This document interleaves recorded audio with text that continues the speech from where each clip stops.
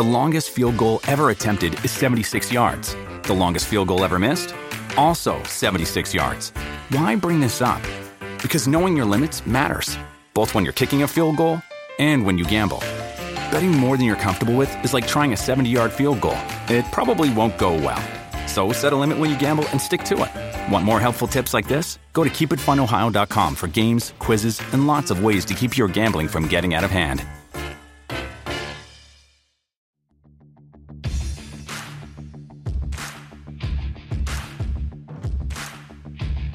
Hey, I'm Ryan Mallory, and this is my Swing Trading the Stock Market podcast. I'm here to teach you how to trade in a complex, ever-changing world of finance. Learn what it means to trade profitably and consistently, managing risk, avoiding the pitfalls of trading, and most importantly, to let those winners run wild. You can succeed at the stock market, and I'm ready to show you how. Hey everybody, this is Ryan Mallory with Swing Trading the Stock Market, and today's episode, we're going to talk about scaling out of losing trades. And we're also going to talk about how to flip your outlook on the market without losing too much money when things change around. Most notably, and this is what the focus of this email is going to be on, will be about the sell-off that took place in 2022 and then the subsequent bounce that happened in 2023. So with that being said, we got a guy, he asked to be called Conrad for this particular episode. I don't use people's real name. I'll let people choose them if they want. Otherwise, I'm going to give them a Florida redneck name. So this guy asked to be called Conrad. And Conrad writes, Ryan, I have listened to your podcast consistently since November of 2020, and I can't express how much of a favorable impact you have had on my trading. You're greatly appreciated. There are several different episodes that I have listened to multiple times. I am a member of Share Planner's trading block. So some background information on my trading journey. I am 56, part-time trader, and not planning on going full-time for at least 3 years. My end goal is to make enough trading on an annual basis so that a full-time job is not required. I've been trading for just over 3.5 years. I've executed 508 trades in that time. From September of 2021 through December 2022, I was profitable and up 20%. However, inconsistent. I was up 1 month 3 to 5%. The next month I'd be down 2%. I journal every trade. I review all trades and my performance month. No trade is entered without a defined risk that is put at a support level. A risk versus return of 2 is required for entry. My general accepted loss is 5% or less. If the trade is a leveraged ETF, I will allow for 7% risk. At the end of 2022 and the beginning of 2023, I was extremely bearish and therefore heavily short. Being on the wrong side of the market cost me dearly.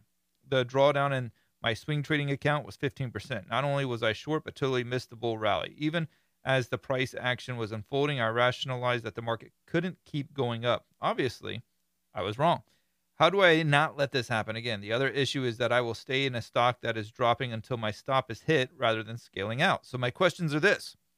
How should we, as traders, change our outlook on the market quickly without being indecisive? And the second question, how do we decide to scale out of a position that is going in the wrong direction but hasn't hit our stops? You can call me Conrad, which I did. Sincerely, Conrad. Okay, that was a long email, but pretty good one nonetheless. I mean, there's a lot to dissect here. So the first thing I would say is that when we get into trying to change our outlooks on the market, one of the things that, and it's not easy for me either. I think that when you're going both long and short on the market, not at the same time, I mean, sometimes you can have, long positions and short positions, but let's just say when you have a bullish outlook versus a bearish outlook, it's hard to switch between the two in a timely manner. It's just a fact of the matter.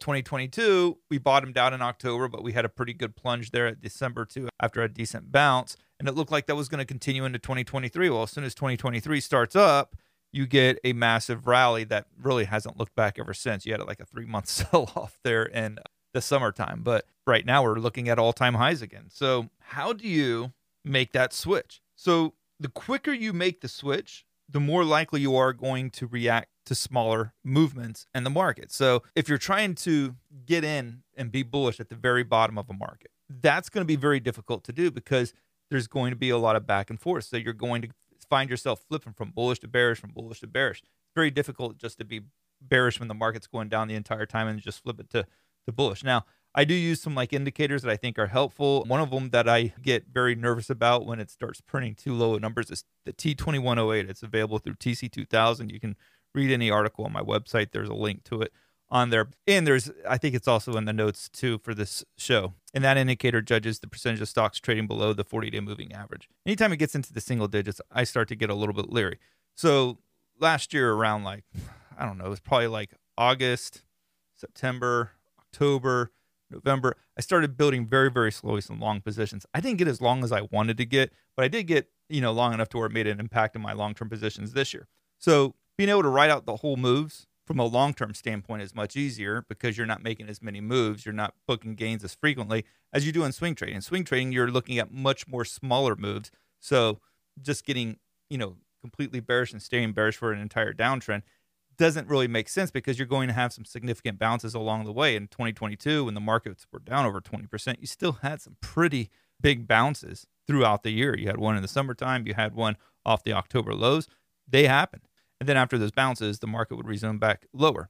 So if you were shorting the whole time, it didn't really make sense for you to be staying short through those dead cat bounces as a swing trader. Now, from a long-term perspective, yeah, it would, that's something that you do. You have to absorb the hits during these big market sell-offs. But from swing trading, you can play the different moves. The problem with swing trading is that you're looking at a much more narrower time frame. So in 2023, when the markets took off in January, you had that huge run from January until March, and then you had the March regional banking crisis, and then after that cleared the air when the Fed bailed out everybody again, the markets took off, back up to new yearly highs, and then from there you had a 3-month sell-off. So then the 3-month sell-off, as a swing trader, you can play that a little bit, but it's really hard to get right in at the very top and right in at the very bottom and always know where those swings are going to take place. As a swing trader, you really don't want to be, buying January and holding all the way until now because there's some pretty decent pullbacks that's going to happen that's going to create quite the drawdown. Long-term position doesn't really matter, but from a swing trading position, it does matter. So the quicker that you try to be flipping the script between bullish and bearish based off of what the market's showing you, the more likely that you're going to keep reacting to smaller and smaller moves depending on how aggressive you are. Now, do I think you can catch all the moves? No, I don't think you can really catch every move. I mean, there's been moves this year that I've definitely missed out on, more so to the bullish side. I've hit some on the bearish side. I've hit some on the bullish side, but there's some that I regret missing, which I could have done a better job with. But it's very difficult to be able to change your outlook on the markets quickly every time because I know we don't want to be indecisive, but sometimes you can be too aggressive too with changing your outlook to where all of a sudden you're seesawing back and forth and you're just getting chopped up by the market, especially if the market goes into a sideways range and you're trying to keep flipping the script. You're going to be getting long when you should be getting short and short when you should be getting long. Now, one way to change that, one way to make it a little bit easier, and I've done some podcasts on this, and trust me, every day I think more and more about this, and that's the concept of is shorting dead in the stock market. Now, there's days where I truly do feel that way, that it is completely dead. But will there be future sell-offs? Yes. Will there be opportunities to play off of those sell-offs? Yes.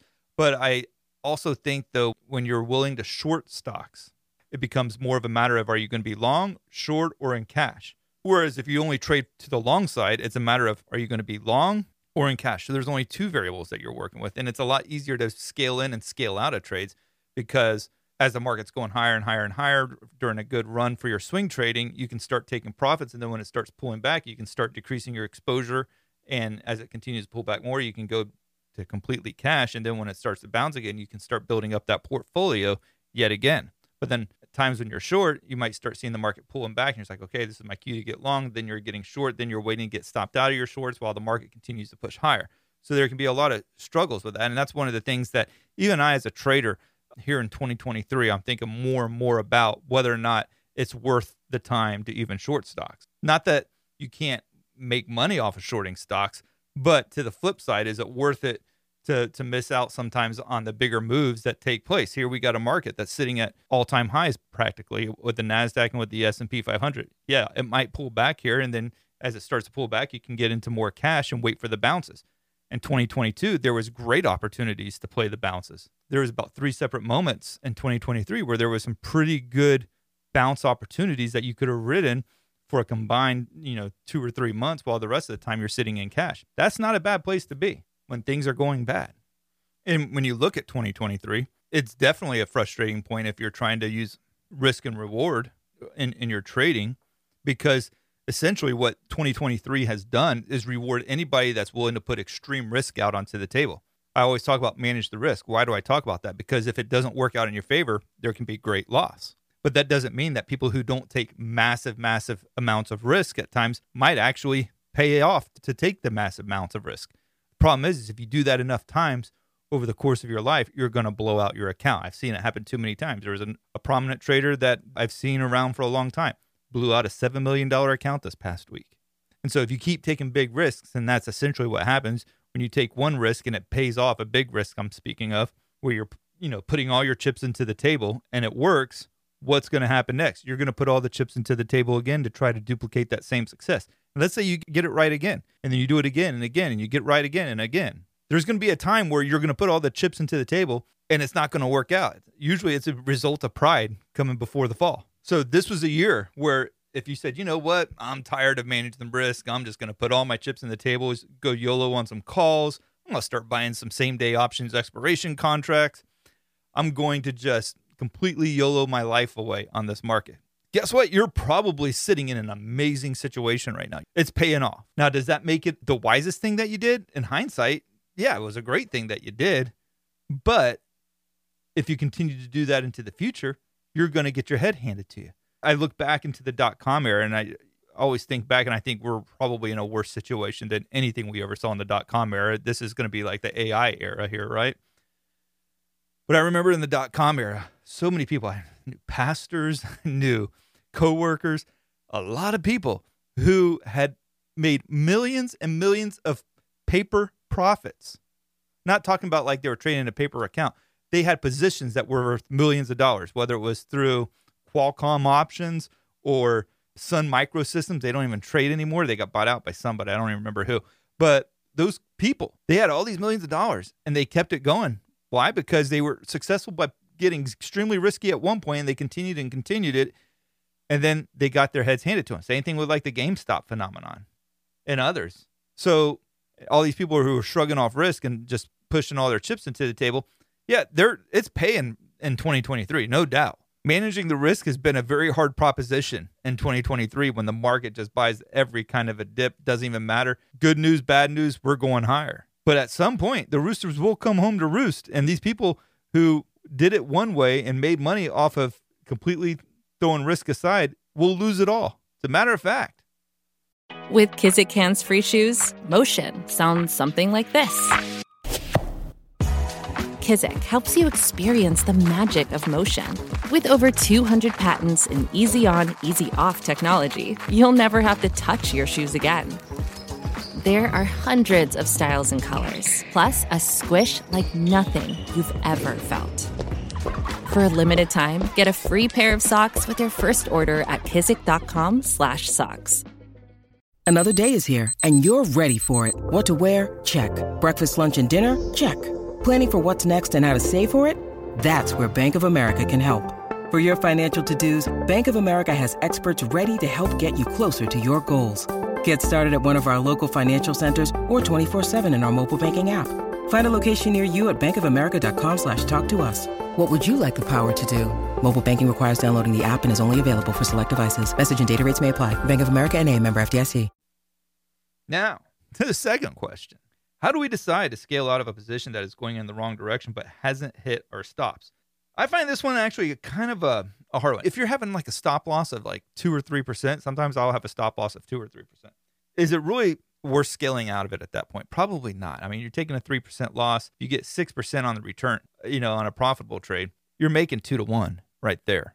9%, 3 to 1, 12%, 4 to 1. But if you're starting to get into like 5% or 6% or 7% losses, yeah, you can scale out of a trade.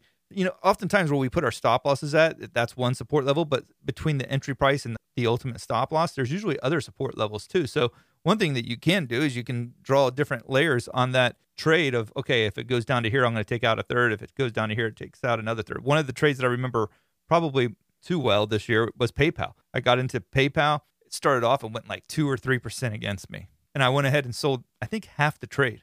And then the stock came back up and I made like 6 or 7% on the trade.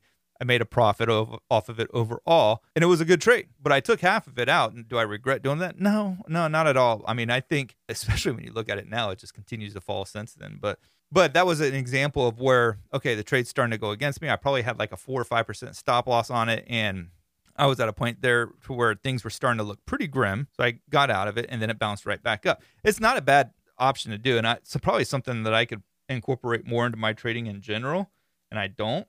But scaling out when the stop loss is really tight might not make as much sense. It might be difficult to find one of those like sub support levels in between entry price and the stop loss. And so another example, maybe when you can scale out too, is when you get in, let's say it's on a bull flag breakout and it looks pretty good. And then at the end of the day, there's a sell off and it starts to go back down inside the bull flag. You're like, crap, wish I didn't even get into this thing. Well, you can sell like half or a third and just see what it does the next day if it continues to fail.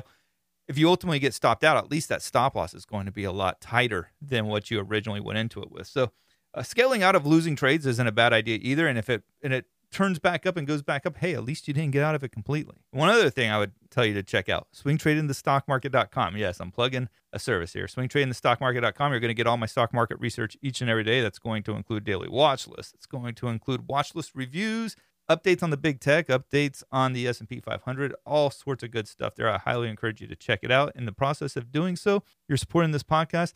I'd also encourage you to leave a 5-star review if you enjoyed this podcast or any others. That does help out the show quite a bit. It helps me to keep continuing to do what I'm doing. And make sure to send me your questions, Ryan@shareplanner.com. I read them all.